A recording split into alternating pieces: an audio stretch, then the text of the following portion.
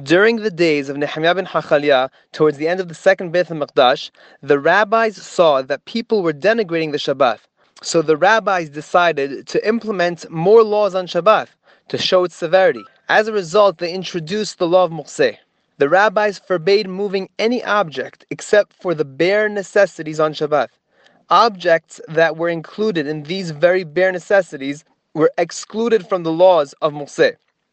When the rabbis saw that the people were becoming more particular about the laws of Shabbat, they lessened the severity of the laws. Objects whose main purpose was for something that was permitted on Shabbat, they now permitted to be moved if the item or its place was required, or even to move it from the sun to the shade, or that it should not get stolen.